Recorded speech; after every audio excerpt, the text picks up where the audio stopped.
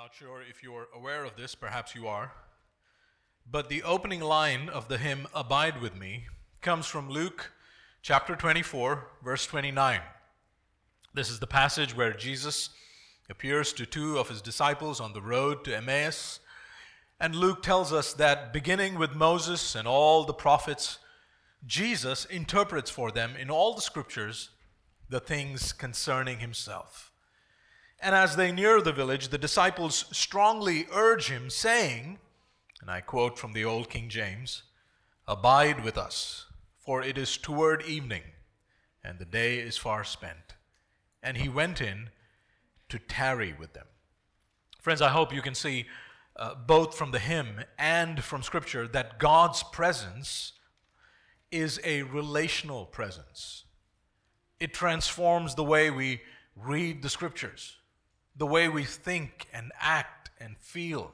It spurs us on to greater faith and godliness. That's why the hymn writer says, "I need thy presence every passing hour." Praise God that Jesus abides with us through his Holy Spirit. And his Spirit empowers our Christian walk as we trust in his word. Now, the prophet Haggai had a similar message for God's people. He wanted them to see how important it was to build God's temple so that God's presence in their midst would not only further his redemptive plan, but would also bless them and ultimately lead to blessing for all peoples. This morning, as we begin a new sermon series, let me invite you to turn with me in your copy of the Scriptures to the Old Testament book of Haggai. Haggai, Zechariah, and Malachi, these are the post-exilic prophets. These were men who spoke God's word to the people of Israel after the exile, after they had returned back to their land. You can find Haggai just before Zechariah in your Bible, and he's referred to as one of the minor prophets. Now, the term minor doesn't mean that Haggai was underage, or that he was a tiny man, or that his ministry was unimportant. It's merely indicative of the size of his book. It's a small book. He's a minor prophet. So please look with me at Haggai chapter 1, verses 1 to 15, and let's ask the Lord for his help as we approach his word. Let's pray together.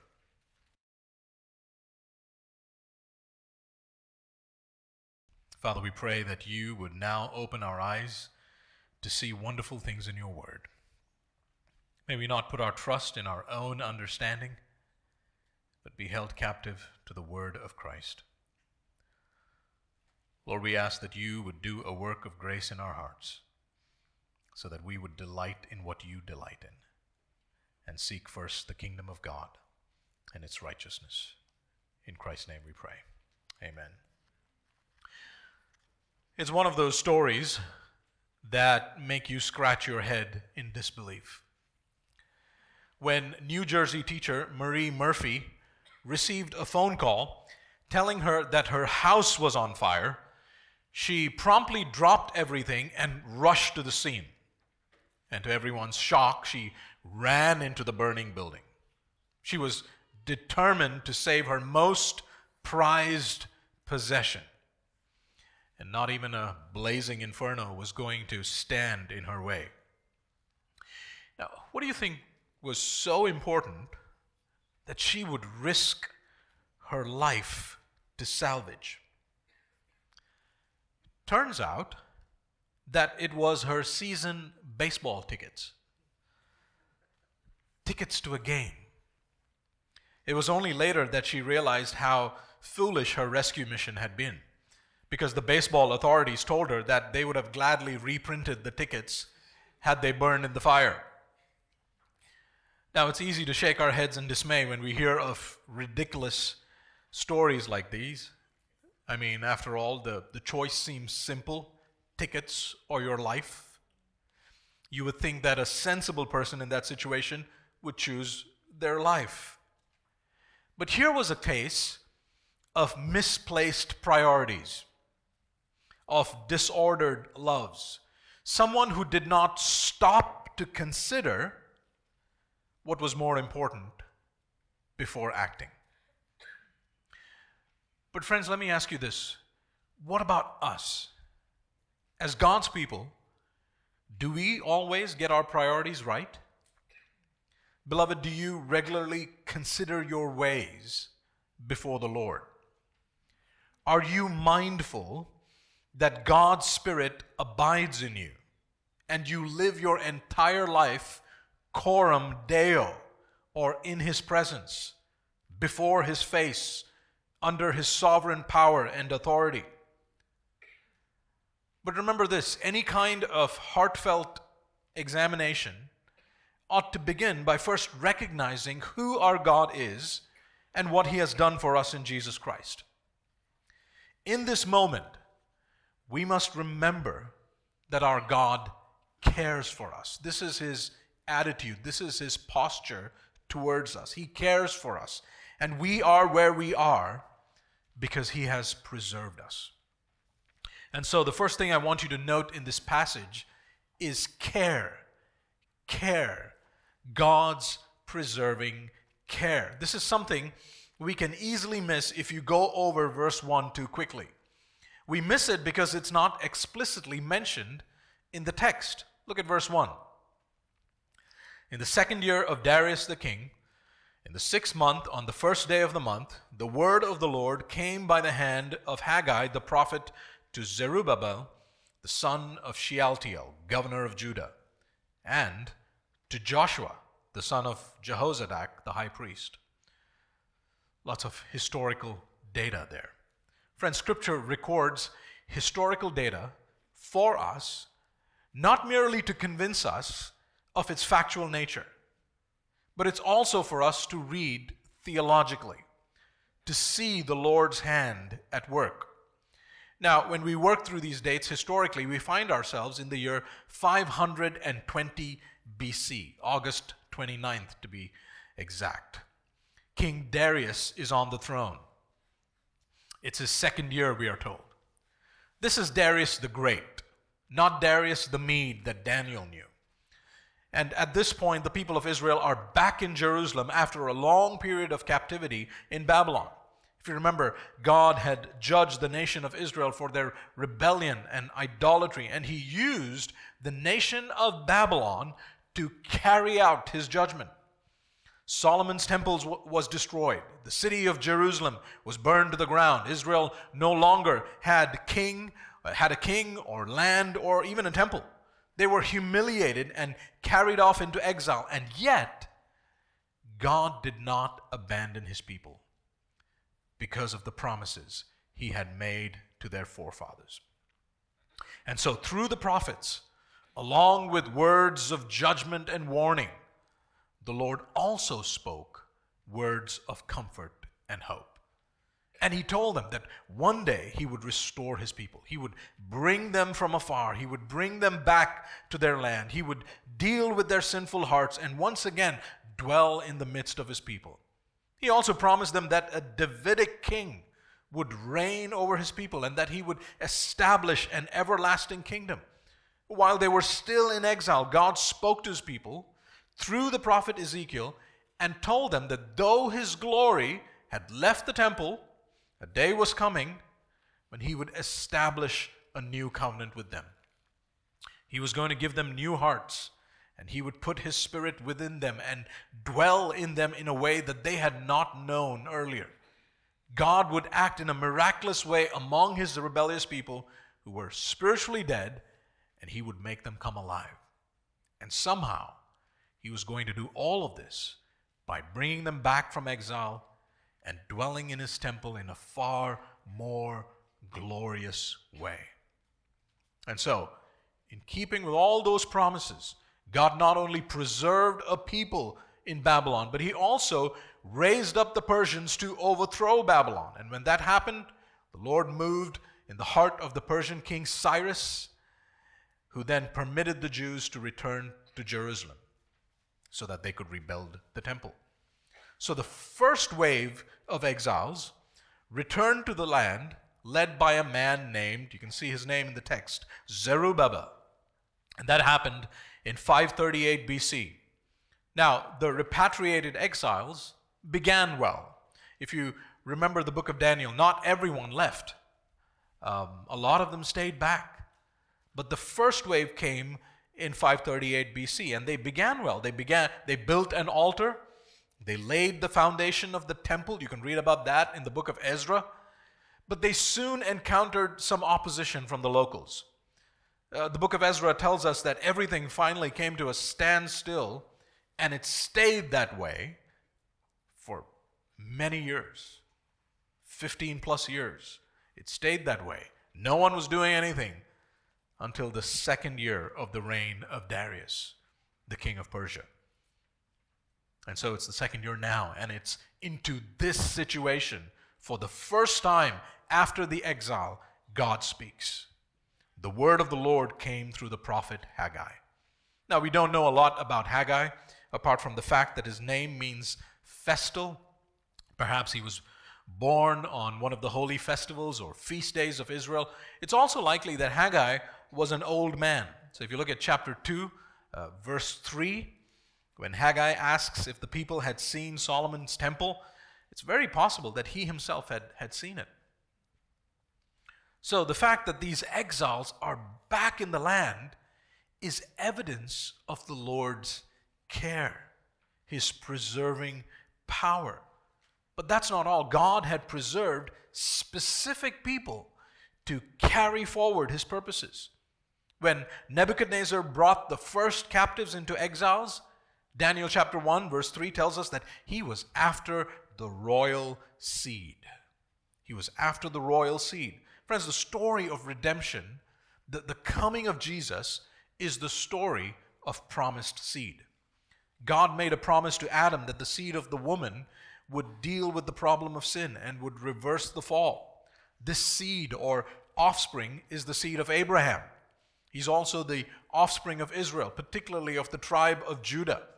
And in 2 Samuel chapter 7, God makes a covenant with David that he would establish the throne of his seed, his offspring forever. There is one who will come from the royal line of David, and he will set up an everlasting kingdom. This is the anointed one, the Messiah who will save his people from their sins. And Nebuchadnezzar was after that royal seed. You remember how he tried to assimilate those men from Judah into Babylon? It looked like a typical Babylonian assimilation program, but it was actually something more sinister and diabolical. This was an attack against the seed of the woman by the seed of the serpent. And yet, surprisingly, remarkably, we see a person named Zerubbabel, the son of Shealtiel. He is from the line of David. His name, Zerah and Babel, means the seed of Babylon, which means he was born in captivity. God preserved the Davidic seed from which his Messiah would come. So even though Darius was on the throne, God was carrying out his redemptive purposes for his people by his sovereign care and power and authority. And beloved, this is something each one of us individually and corporately, all of us as a body, should remember. Even when things are not going in the way that we would like it to go or be, remember, God is always carrying out his good purposes for his people. Week after week, month after month, year after year. As we hear God's word, we ought to be reminded of how gracious he has been to us. How gracious he has been to us. Jesus said this about his sheep. He said, I give them eternal life, and they will never perish, and no one will snatch them out of my hand. My Father who has given them to me is greater than all, and no one is able to snatch them out of the Father's hand. God cares for his people, and he preserves his people. Now Haggai brings God's word to Zerubbabel, the son of Shealtiel, and Joshua the high priest. Even Joshua is the son of Jehozadak, whose ancestry can be traced back to Aaron the high priest. So both these men were the Persian-appointed civil and religious authorities over the land. And even though Persia was in power, right, majestic, amazing, powerful, impressive, and you have Zerubbabel, who's not king, he's just governor of a small district. And Joshua is a high priest without a temple, right? But just the very mention of their names is meant to bring to mind Israelite royalty and the Levitical priesthood prior to exile. So these leaders represented an important link to their community's past, and the word of the Lord comes to them on the first day of the 6th month. This time, according to the Israelite calendar, coincides with the end of summer and the beginning of a new moon festival. This would be a time when burnt offerings and sacrifices would be made at the temple.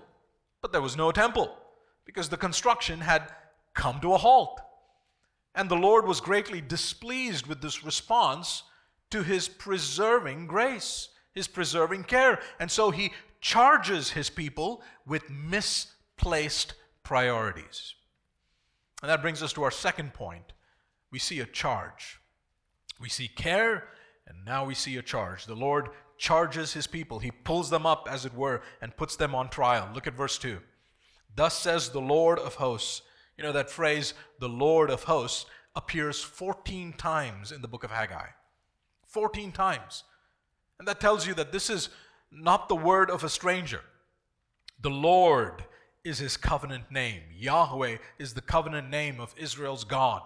This is the one who redeemed them from Egypt. This is the one who sent them into exile. This is the one who brought them back from exile. He is the Lord of hosts. Hosts means the armies of heaven. He is the Almighty One who rules over every power and all authority.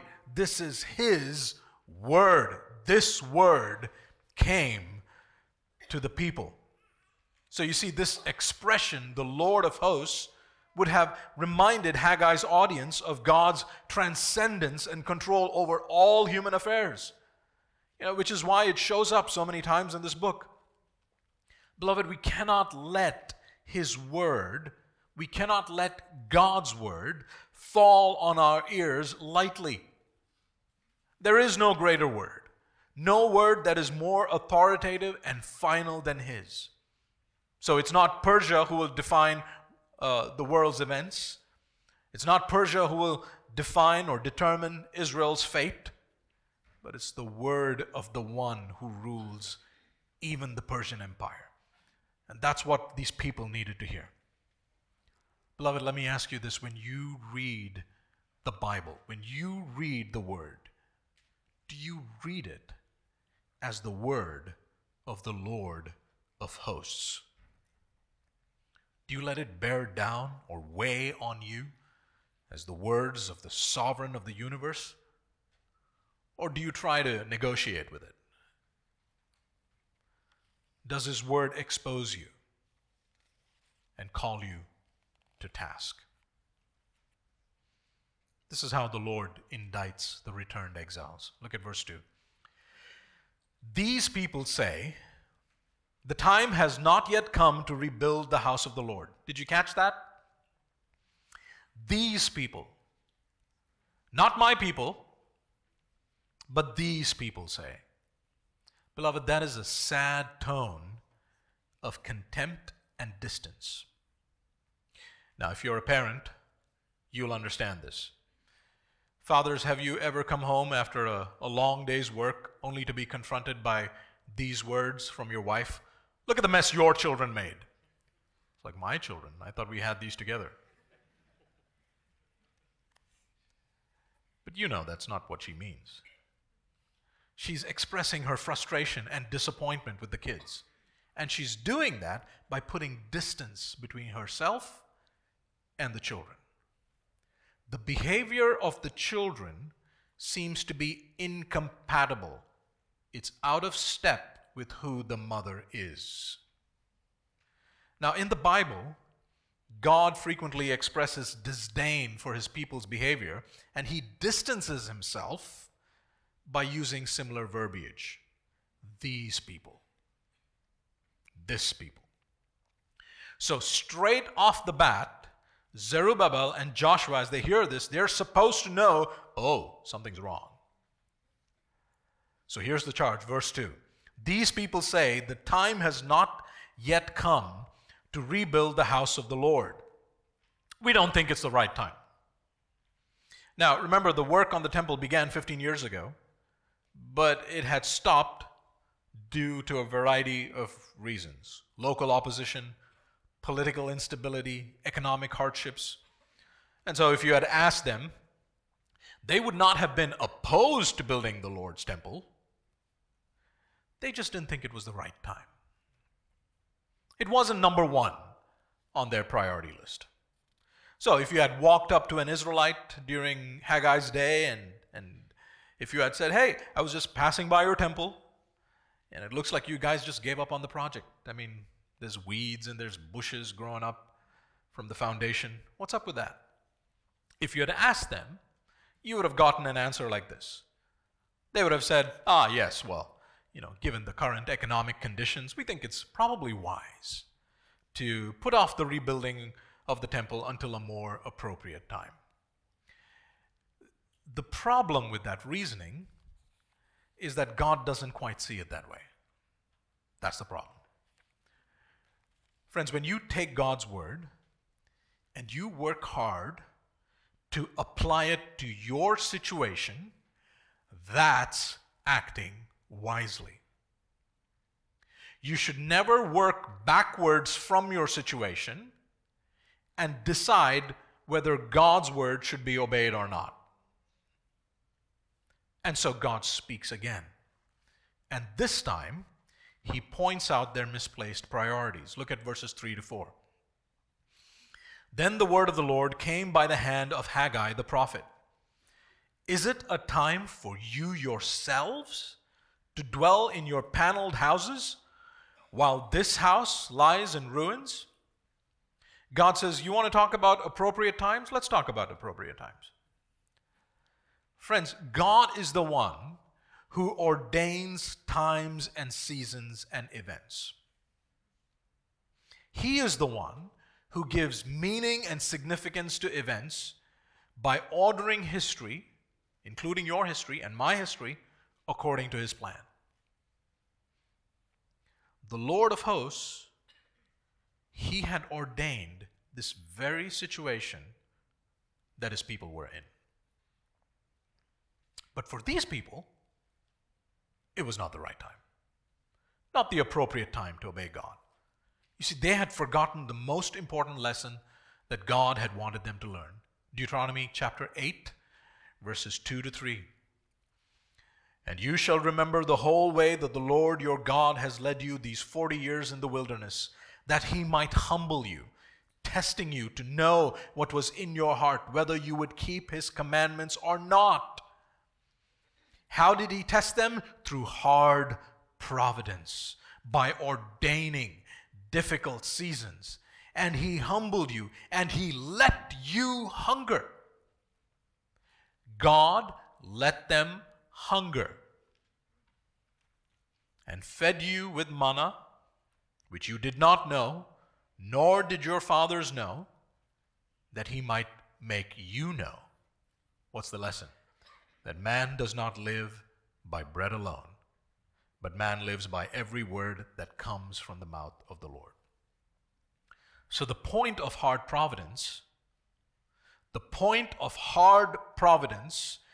difficult situations in your lives, is not to give you the opportunity to decide whether or not it's the right time to obey the Lord. That's not the point of hard providence. The point of hard providence is to help you see what your real priorities are. To see what's in your heart. To see whether covenant loyalty to God outranks every other need or desire. In other words, hard providence is precisely for obedience. Hard providence is precisely for obedience. So God very sarcastically asked them, is it appropriate for you to be pouring your energies into your own houses while neglecting mine. He said, well, I was walking by and I saw your house. It was pretty nice. You had all these lovely wooden panels. Looks like you spent a lot of money and time and effort on doing that. You sure it's the right time to do that? While my house lies in shambles? You see, it's no small thing that the temple here is referred to as God's house. To not prioritize the house is to not prioritize the one who lives in that house. See, disregard and apathy for the house shows disrespect for the one who abides in it. And the temple is his dwelling place. Now we know that God is omnipresent. He is spirit. But he makes his presence known to his special people in a special way. The temple represented God's special presence among his people. This was the way that the nations would know that the God who redeemed Israel from Egypt and set them apart, this is how they would know that he dwelt in the midst of them. The Lord of hosts was no pagan identity. He was the one true God, the creator God, the God of Abraham, Isaac, and Israel. And he would dwell in the midst of his people. But the great confusion, the great conundrum of the Old Testament was, how can a holy God dwell in the midst of a sinful people? And that's why God prescribed a way in which his people could approach him in worship through an elaborate system of sacrifices and offerings. This was central to their corporate worship. So yes, there was a covenantal relationship with the Lord, but God's covenantal relationship was tied to the institutional reality of the temple, by which his people could come, they could draw near to him. In other words, all the liturgies and the sacrifices reminded the Jews of who God was and what he had done for them. So this had to do more with God's self-disclosure and his gracious communion with his people, rather than him needing a place to stay. It was not like he needed that temple. Solomon, who built the first temple, knew that. Listen to 1 Kings 8:27. But will God indeed dwell on earth? Behold, heaven and the highest heaven cannot contain you. How much less this house that I have built? You see, God's presence and his glory in the temple signaled his unique relationship with his people.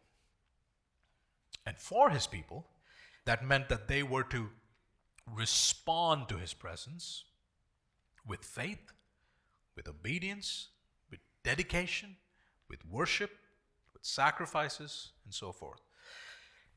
Now, as the new covenant people of God, we don't worship in a physical temple. We don't. There is no holy building, no sacred space that we must enter. And this is because something changed. The glory of God was made manifest in all its fullness in the person of Jesus Christ. John tells us that the Word became flesh and templed among us.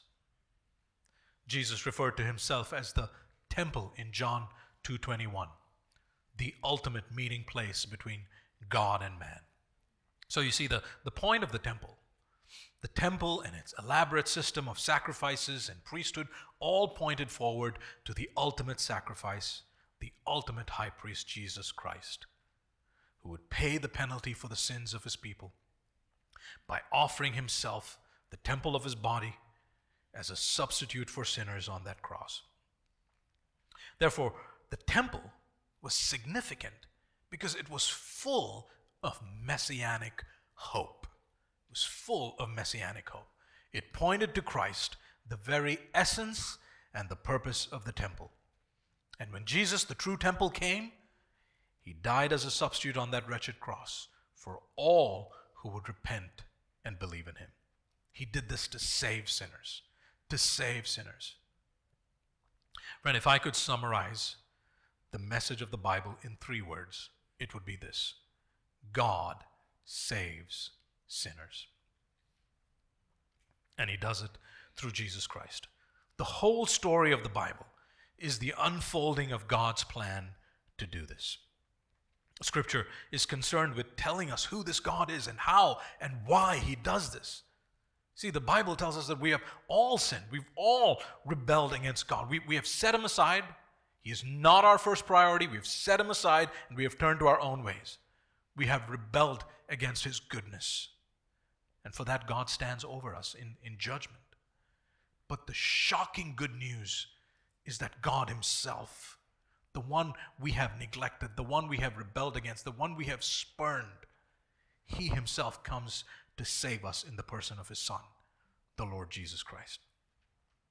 So if you have never heard this, I want you to know that there is no other way for you to be saved from God's judgment than to put your trust in Jesus Christ, to put your trust in the one he himself has sent. Friend, once again, I want you to know that this is God's kindness towards you, that God has ordained this day for you to be here. This is God's kindness to you, to be here, to be able to hear these words of good news from my mouth about God's saving grace. The Lord has ordained this day for you, so don't take his kindness lightly. Acknowledge before him this morning that you are a sinner who rightly deserves his wrath. Turn away from your sins and put your trust in Jesus as your only Savior and your only God.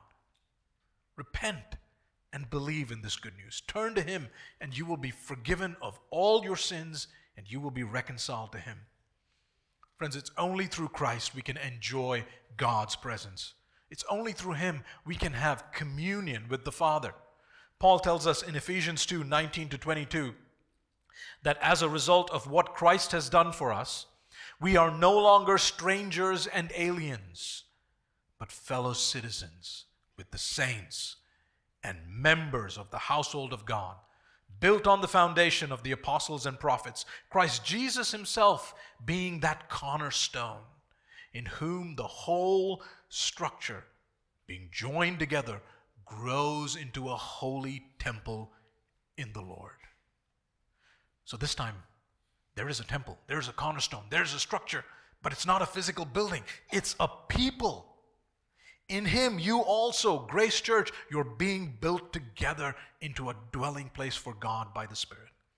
So brothers and sisters, because of the gospel, the church, the New Testament people of God, we are referred to as God's holy temple. God's Spirit abides in us. And we are called to offer up spiritual sacrifices of praise, of self-denial, and of obedience, both individually and corporately. We are to walk in obedience as a congregation. But for the Israelites, at that point in redemptive history, the physical temple was highly significant. This is how God would dwell in their midst. And so he told them, rebuild that temple. The restoration of the temple was vital to their well-being.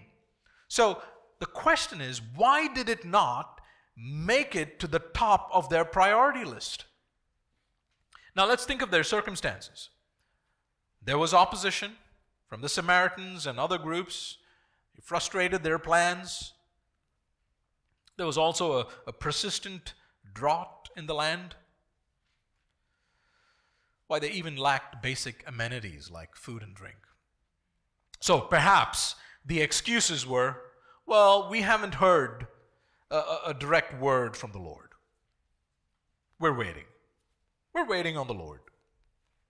Or perhaps the Lord will miraculously provide a glorious temple like Ezekiel saw in his vision. But all these excuses did not impress the Lord. Yes, God is sovereign and faithful, and he will bring his promises to pass, but he calls his people to obey his word. The Lord wants our obedience to be the means by which he accomplishes his purposes. To rebuild the temple was a covenant obligation, and they were not acting in accordance with his will. A people who acted and argued in this way could not be called God's people, but these people. Think about that for a minute. Beloved, when you put your priorities over God's, when you do not obey him, you're not behaving like a Christian. Your priorities reveal who you are. And here God was challenging their misplaced priorities. The people of God who have a special saving relationship with Him must first seek the kingdom of God and its righteousness. External circumstances should not change your priorities. When other things take precedence over God and His Word, the Bible has a word for that sin. It's called idolatry. Idolatry. But what about those harsh economic conditions? What does God say about that? Well, look at verses 5 to 6. Now, therefore, thus says the Lord of hosts, consider your ways. Think carefully, He says. You have sown much and harvested little. You eat, but you never have enough. You drink, but you never have your fill. You clothe yourselves, but no one is warm. And he who earns wages does so to put them into a bag with holes. God turns their attention to what they were doing, just the regular everyday stuff of life. And here's what they had: poor agricultural yield despite intense labor. That's discouraging, isn't it? They were eating, but were never satisfied. Drinking, but always thirsty. Now, what could be more frustrating than that? They had clothes, but could not keep warm. What they earned vanished quickly. It's like putting cash in a pocket full of holes.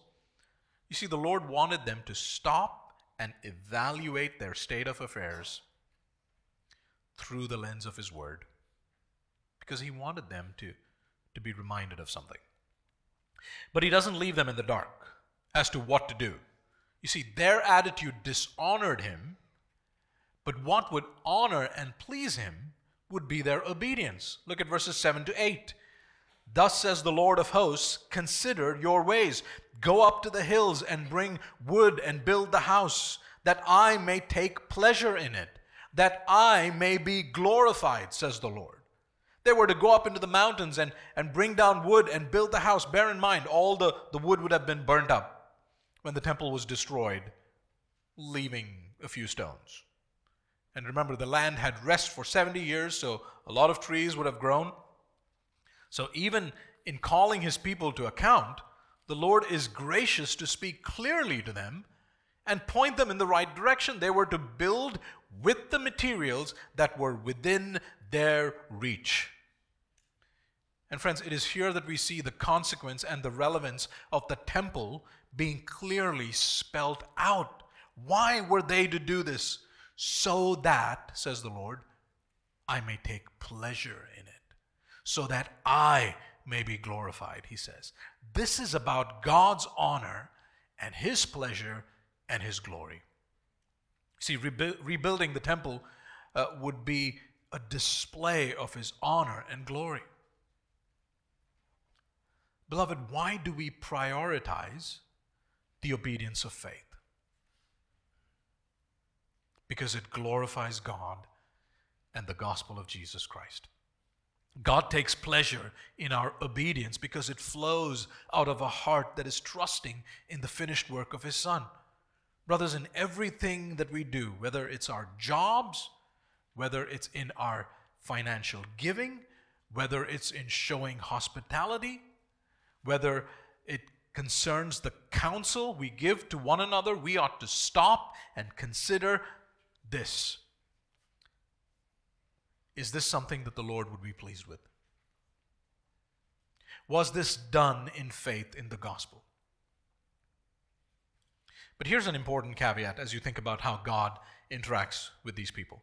You see, we must understand that this is a unique time in redemptive history. God's people are in their land, and a temple and a system of sacrifices and a priesthood is required to mediate God's holy presence.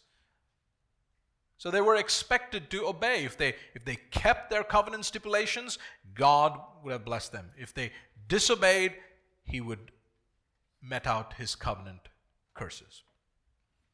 You see, the law, through God's word, the law exposed their sinfulness and revealed their inability to keep His word. In fact, that's what God wanted them to see as he described his situation, their situation in verse 6. So look at verse 6.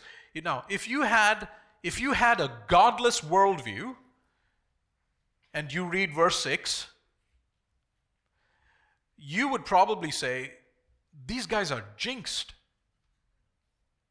Right? What a string of bad luck.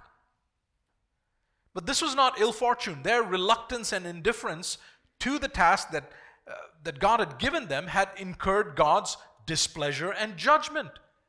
God himself had brought this about. Look at verses 9 to 11. He says, you looked for much, and behold, it came to little. When you brought it home, who blew it away? I blew it away. Why? Declares the Lord of hosts. Because of my house that lies in ruins, while each of you busies himself with his own house. Therefore, the heavens above you have withheld the dew, and the earth has withheld its produce. And I have called for a drought on the land and the hills, on the grain, the new wine, the oil, on what the ground brings forth, on man and beast, and on all their labors. God takes responsibility for their miserable conditions. I did this, he says. Now, you remember that he wanted them to consider their ways? He says, just look around, think about what's happening. This is reminiscent of the covenant curses found in Deuteronomy 11, 13 to 17. Listen to this. He says, if you will obey my commandments, to love the Lord your God, to serve him with all your heart and all your soul, he will give you rain for your land in its season, the early rain and the latter rain, that you may gather in your grain and your wine and your oil. And he will give you grass in your fields for your livestock, and you shall eat and be full. Take care lest your heart be deceived, and you turn aside and serve other gods and worship them. Then the anger of the Lord will be kindled against you, and he will shut up the heavens, so that there will be no rain, and the land will yield no fruit, and you will perish quickly off the good land that the Lord is giving you. So even if they managed to bring in a little, God blew it away. He made sure that their poverty remained. He judged his people for their misplaced priorities. Friends, I wonder what you make of that. Here were people who did not have God's interests and God's plan of redemption and God's will as their first priority. They had other things, even good things, all God-given, no doubt. They had those things as their priority, and they were very, very busy. Very busy with those things. Now, as Christians, we're not called to build a physical temple. But we are instructed specifically to build the church. The church is the temple of the Holy Spirit, made up of living stones. You and I, members of the body of Christ. God gives us a clear word in the New Testament to be obedient to the Great Commission, to make disciples of all nations, to teach and exhort and to love. We are to put God's interests and his purposes for his church above our own comforts and conveniences. We're called to speak the truth in love, to not neglect to gather, to submit, to exhort, to encourage, to deny ourselves for the well-being of others. See, when we read all these commands, all these one another commands in the New Testament, it's easy for us to think that, oh, these commands are for people who have lots of time on their hands. These are for those people who have cars, who live comfortable lives. They need to hear this. But I'm busy. But did you see in the text, God expects us to put him first even when other things are screaming for our attention? Even when things are economically pathetic? Brothers and sisters, do you prioritize the church? See, the church is God's plan to reach the nations. And he has called us to live gospel-centered lives in community for his glory, that he may be glorified. So is that high on your list? Let me ask you this. What does your life mainly revolve around? A good way to consider your ways is to ask yourself that if this church shut down, if this congregation was to dissolve, would your life look any different?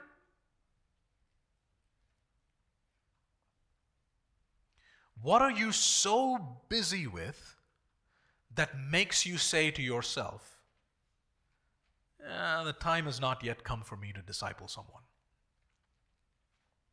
The time has not yet come for me to serve. The time has not yet come for me to sacrificially and generously give. What is it for you? Beloved, the Lord is not pleased with you living a shallow and mediocre Christian life, giving yourselves to all kinds of busyness, to things that don't matter, instead of putting Him first and His purposes. What is it for you? Which commandments of the Lord of hosts have you set aside because you think it's not the right time? Because you're busy with good things, but you're busy. Beloved, consider your ways.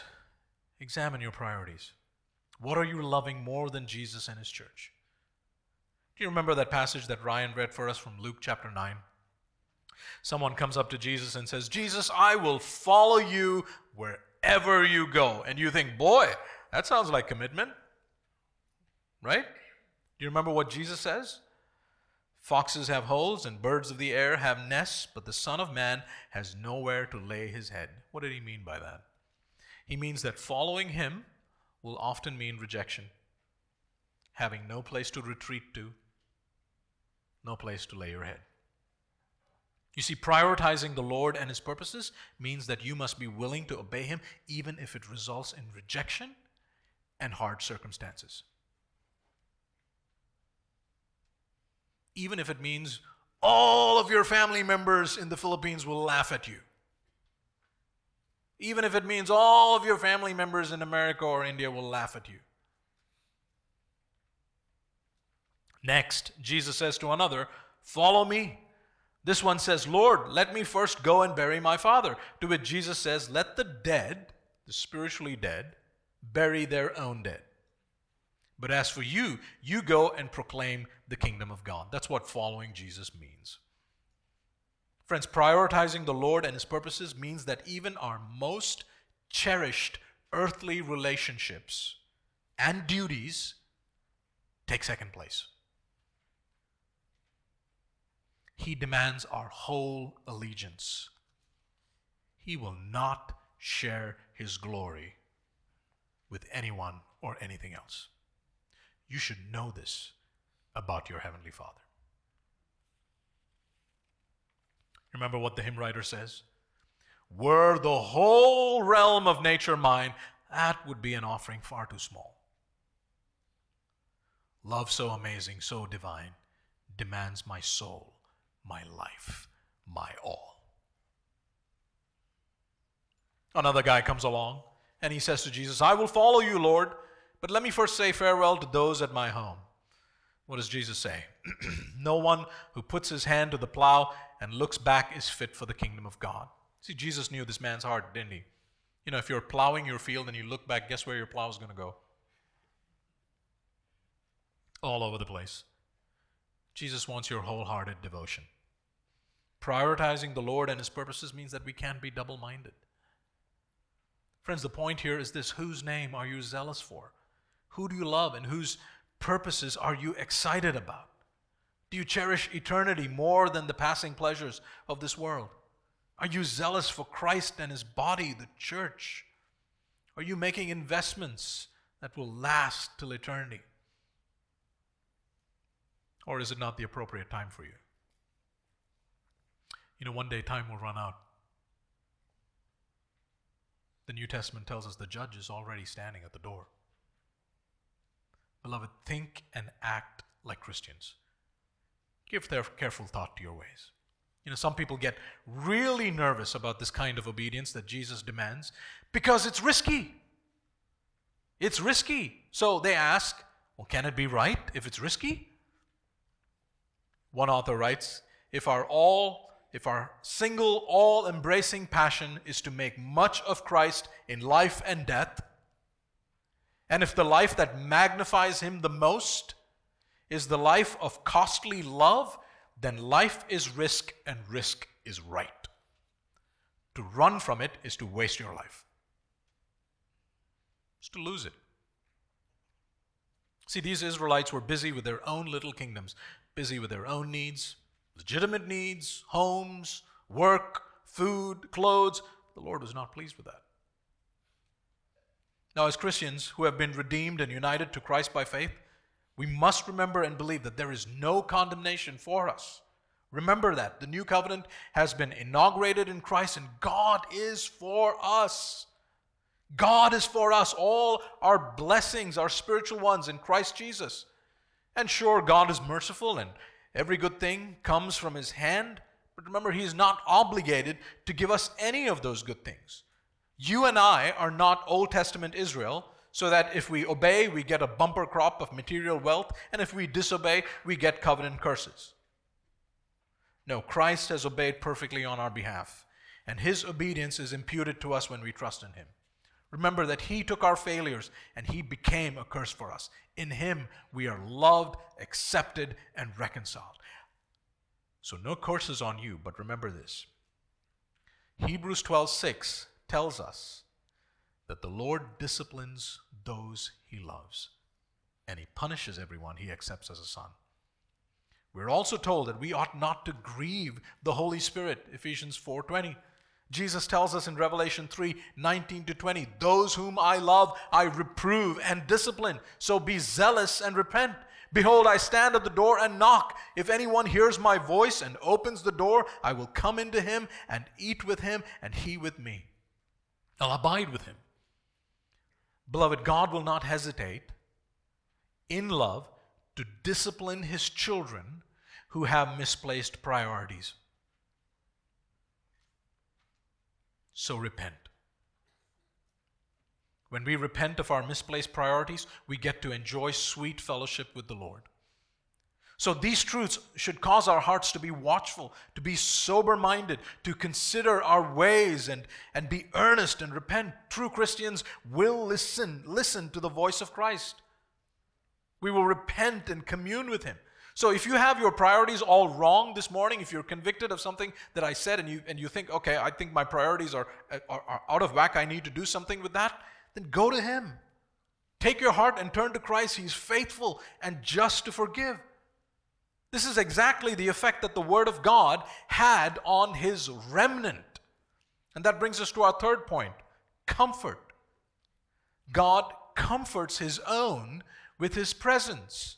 So he cares, he charges, and now he comforts the repentant. Look at how the people respond to the Lord's rebuke. Verse 12. Then Zerubbabel, the son of Shealtiel, and Joshua, the son of Jehozadak, the high priest, with all the remnant of the people, obeyed the voice of the Lord their God and the words of Haggai the prophet, as the Lord their God had sent him. And the people feared the Lord. The remnant heard, the remnant obeyed, the remnant feared. The people listened to the word of their covenant God. They obeyed him. They were in awe of his sovereign power. They feared him. Note that the verse says that the whole remnant of the people obeyed. This was the Lord's doing. This was the Lord's doing. Haggai recognized that in this small group of repatriated Jews, much more was required of them than merely being physically present in the land. See, God had to do a work of grace in their hearts. It is significant that in Haggai, the word remnant is applied to them when they respond in obedience to the voice of the Lord their God. The voice of the Lord their God. And did you notice that God was the one behind it all? He took the initiative to speak, to convict them, to reveal, even cause them to bear true fruits of repentance. Friends, such is the response of those whose hearts are truly trusting in the Lord and his promises.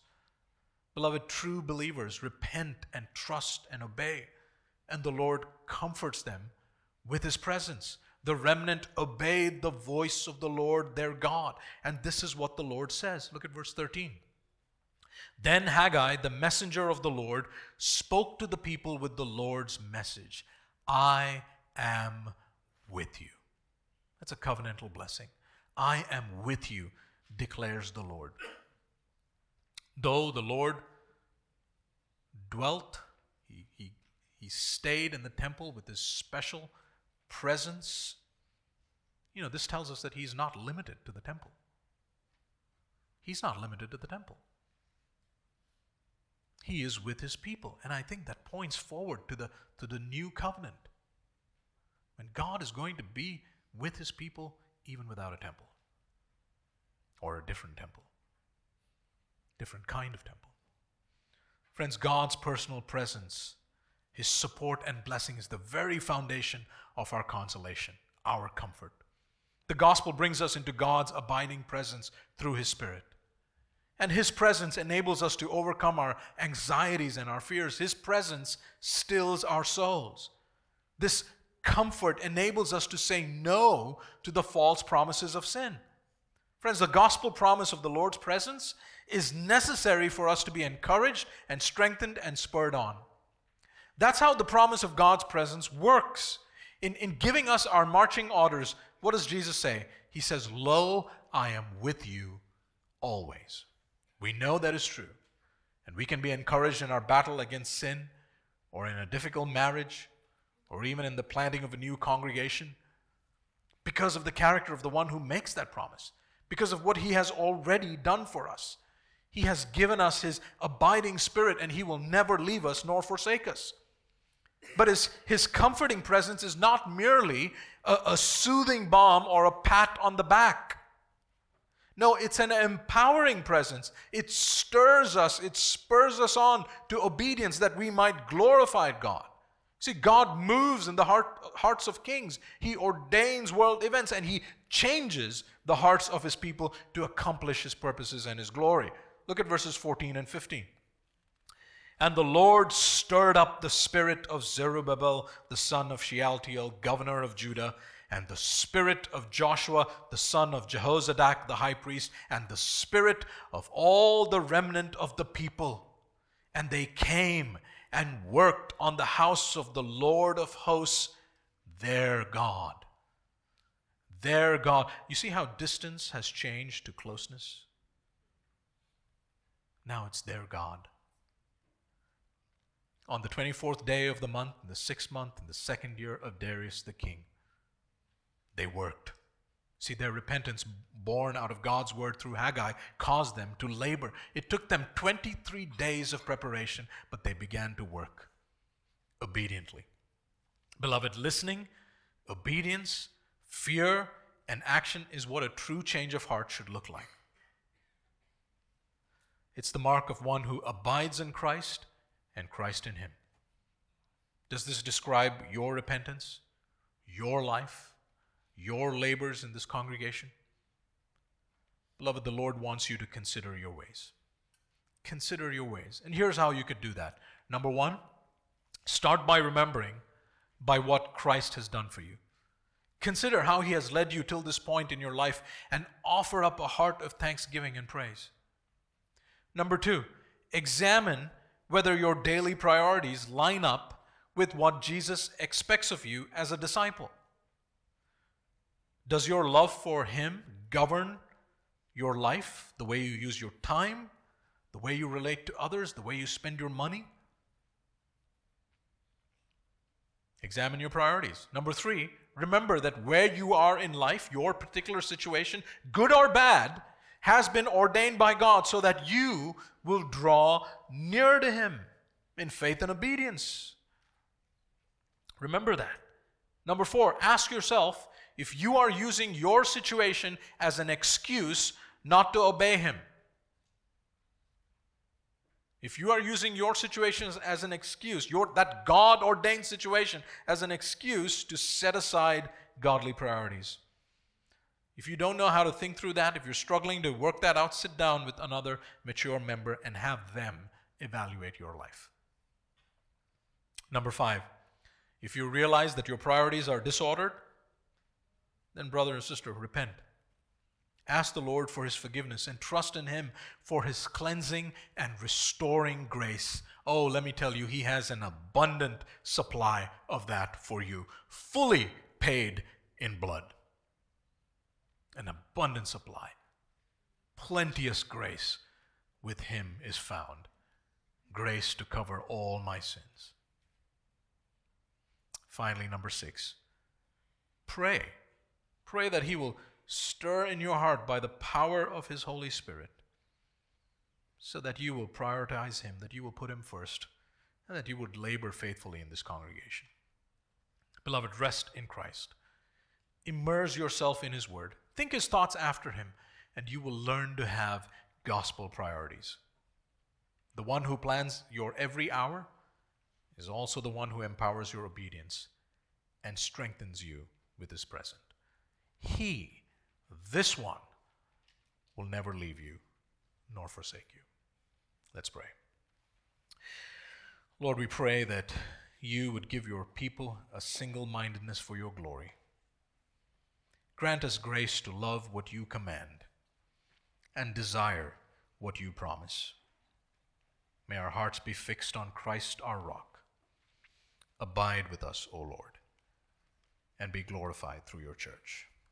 In Jesus' name we pray. Amen.